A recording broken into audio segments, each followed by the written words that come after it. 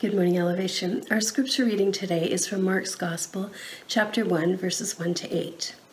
This is the good news about Jesus the Messiah, the Son of God. It began just as the prophet Isaiah had written. Look, I am sending my messenger ahead of you, and he will prepare your way. He is a voice shouting in the wilderness, prepare the way for the Lord's coming, clear the road for him.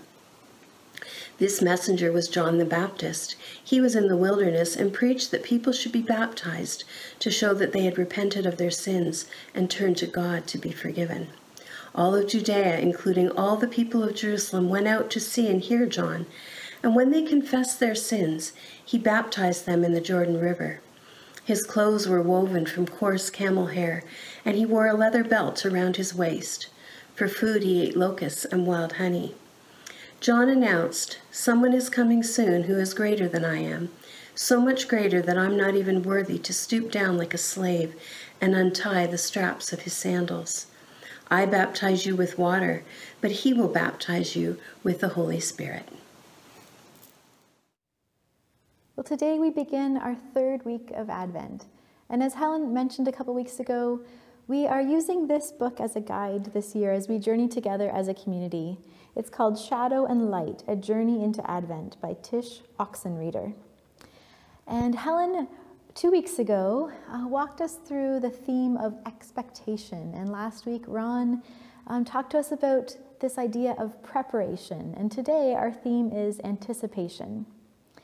Now, over the last few weeks, after I knew that I would be sharing a little bit around this theme of anticipation, it was one of those words that I just felt like it was coming up everywhere. Kind of like when you get a new vehicle and then you see it everywhere. Well, the words are maybe kind of the same way. So once anticipation was in my mind and my heart, I started to see it everywhere. And one of those places was on Facebook Memories, of course.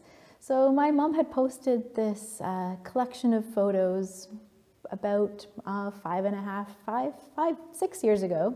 I was pregnant with Nora, and Jeremy and I had taken a trip down to the States, and my parents had stayed. We were living in Ottawa at the time. My parents had stayed with the other 3 kids while we were away. And she posted some pictures of the kids waiting for us at the airport to arrive back home.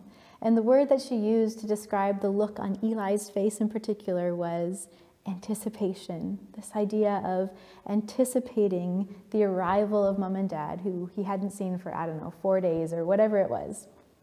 And he was so excited. And that got me thinking about airport reunions, actually. And so I spent way too much time going into the vortex of YouTube and watching airport reunion videos. So if you're looking for a cry fest, that's where you want to go.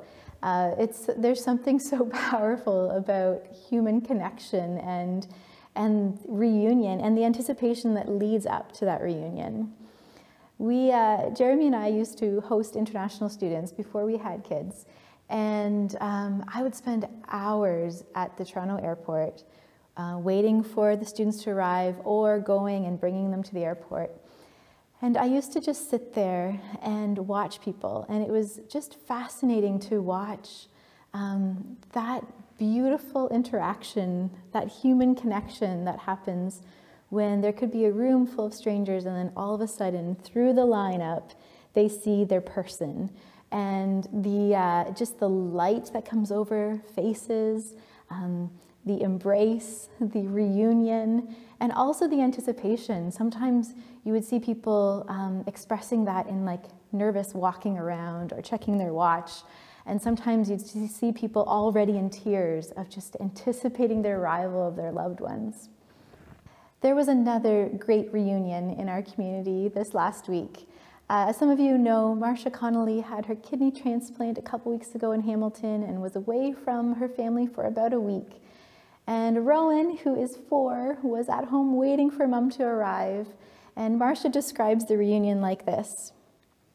Today, when we pulled into the driveway, I was greeted with the sweetest and warmest welcome home by Rowan. He opened the door even before I was able to get out of the car and started jumping up and down in excitement. As soon as I came in, he showed me the Welcome Home Mama sign he had made today with our friend Sarah. He made sure to let me know that he did all the finishing touches on the letters and that I had to read the sign in his way from left to right and then curve back left. Next, he started to run up the stairs and said, "Follow me, Mom." After going a few steps, he slowed down completely and said, "I can go your speed, Mom." And we went up the stairs side by side. He showed me all of the crafts that he had made me and put on my bedside table. It was very clear how happy he was that I was home. I love that picture of, or just even imagining, Rowan standing at the door, anticipating the arrival of Mom coming home, and all of the preparation that he had done in anticipation of her arrival. It's a beautiful picture of what anticipation looks like for many of us. When we think of anticipation, and when we ask ourselves, what was the moment that I experienced the greatest anticipation in my life, many of us think about human relationships. Many of us think about the time where we finally got to be reunited with that loved one, or maybe when we met our nephew or niece for the first time.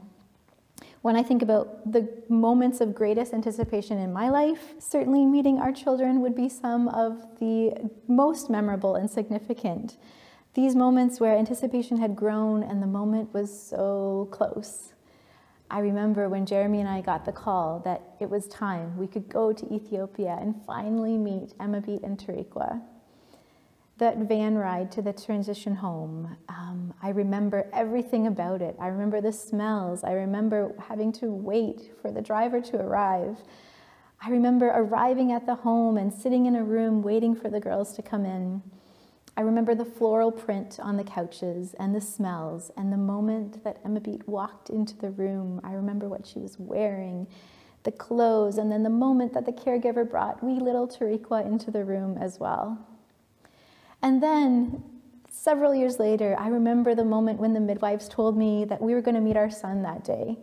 The anticipation and some fear and trembling and a lot of hard work that eventually led to them placing him and 4 years later, Nora on my chest.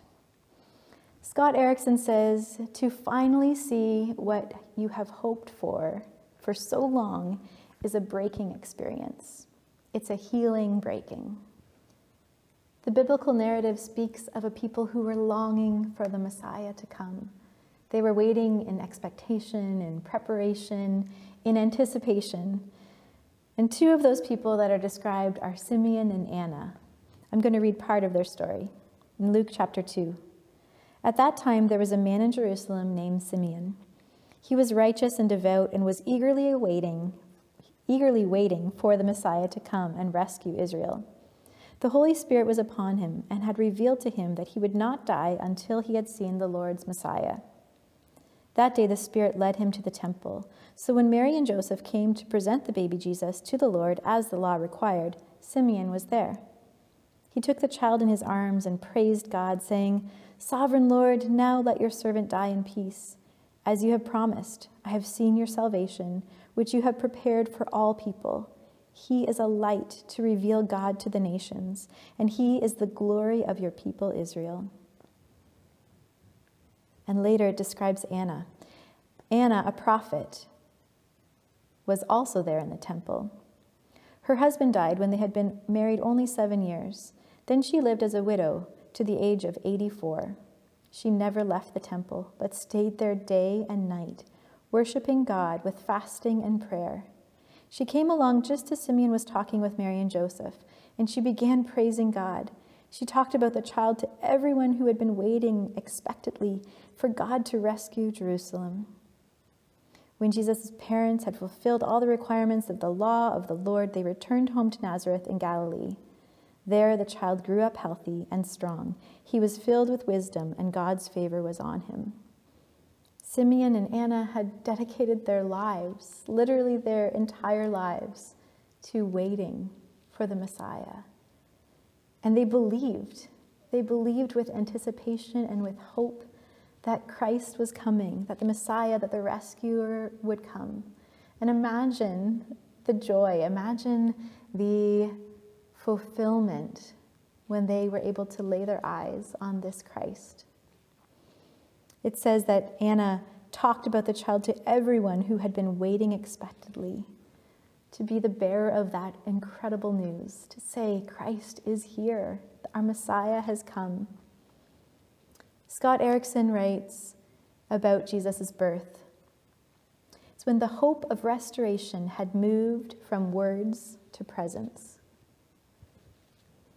Simeon and Anna understood that. They understood the significance of what was happening, that Christ, this promise of hope, this promise of rescue, was no longer just words, it was presence. Christ was present. And then, several years later, we hear of John the Baptist, which is the narrative that Helen read for us earlier out of Mark. And John says, "Someone is coming soon who is greater than I am." John understood this was imminent. Christ was here. He is coming now. He's coming so soon to baptize us, not just in water, but with the Spirit, and to rescue us. John the Baptist also understood that the incarnation of Christ, the coming of the Messiah, meant that this hope had moved from words to presence. Perhaps another way of saying that would be that we are no longer asking when, but we're asking where. Where is Christ? Where is God with us in our present lives? In this book, Tish says, "Remember the fullness of God's love for us, for the world's beauty is a gift for us to steward and be captivated by." And as I've been mulling over this idea of trying to intentionally walk through this Advent season with this posture of anticipation of where I will see Christ, where I will see God with us. I was driving the other day and the sun was just starting to set. And obviously I could not pull over to take a picture, but I did find one online that looked similar. So the sun was just about to set and it was behind some clouds and it was getting lower and lower and just starting to peek out from behind these clouds. And it just spoke to me as like, this is anticipation. I knew any second that sun was going to be in full view and it was going to be my eyes driving as well. But I knew it was coming and I could see it coming and the anticipation was there. But it did not create the sun. The anticipation was me to see the sun. And that is this idea of us becoming aware of where do we see Christ? Where do we see God? In the book, Tish describes one Christmas Eve with Mother Teresa. She says that they had gathered together in the convent for a simple but festive dinner together, and there was a knock on the door. One of the nuns went to the door and answered and came back with a basket that had a blanket over it. And she gave it to Mother Teresa, and as Mother Teresa opened the blanket, she saw a baby boy. And she said, "Look, now we can say that our Christmas is complete. Baby Jesus has come to us." Now, perhaps this Advent and leading up to Christmas, we will not have an experience that mirrors so closely to the biblical narrative of that first Christmas. But we are still being invited to anticipate the presence of Christ, of God with us in the here and now. And that doesn't mean that we don't still long, that we don't still sometimes ask the question, when? When, oh God, will you save us from this? But it does mean that the answer is that God's presence is with us through that. Scott Erickson, in a book called Honest Advent, writes, "At least that's the invitation in our lives today, to witness that same arrival of God with us in all the expected and unexpected realities of our human lives. An honest Advent that leads to an honest hope, which perhaps saves us from two unholy polarities. The empty positivity and blind optimism that masquerade as hope, yet are never honest about the realities of pain and death. Or the surrender to despair and hopelessness. Honest hope is birthed in the realness in between the messy headlines of today's news. It invites us to consider every situation, no matter how despairing, as something we don't have to walk through alone, but as the very birthplace for divine participation." Dr. Sylvia Keesmaat is a scholar, activist, and farmer. And she wrote a beautiful piece for the New Leaf Network, has put out an Advent reader every year. And this year, this piece was in there, and it just spoke to me so profoundly. And I don't think there's any way I could say it any better. So I'm going to read a portion of her piece as we close today.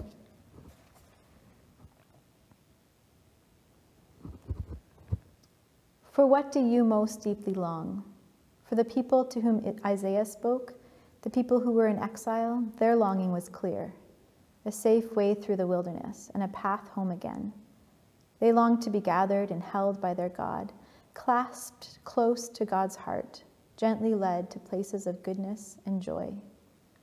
In this time of Advent waiting, we too find ourselves in places of deep longing. We long to gather once again with family and friends, with our church communities, without fear of sickness or death. We long for safety and stability for those who have lost homes, farms, animals, and livelihoods to the fires, floods, and mudslides in BC. We long for a world where insects and birds are flourishing, where temperatures remain stable, and we know that our children's grandchildren will live with abundance and hope. We long for a world where those sleeping in shelters or on the streets will have warm beds, nourishing food, and a safe hug at the end of the day. We long for a world where meaningful work results in enough for food and shelter, where everyone has time to play and rest. We long for a world where those lost in the mazes of mental illness will wake up to laughter and safety. We long for a world where Black, Brown, and Indigenous people are honored, where past injustices have been swallowed up in generous abundance, care, and welcome, extended by all to all.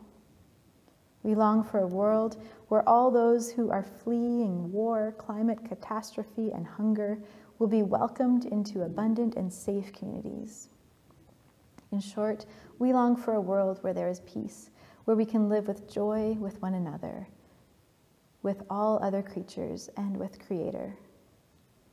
We live in what Parker Palmer calls the tragic gap, the gap between the way things are and the possibility of a new world that the scriptures place before us. And how do we live in that tragic gap?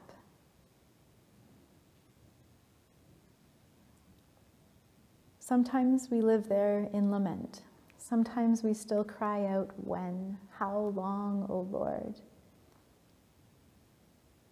We also live in that tragic gap by understanding that we also ask the question of where.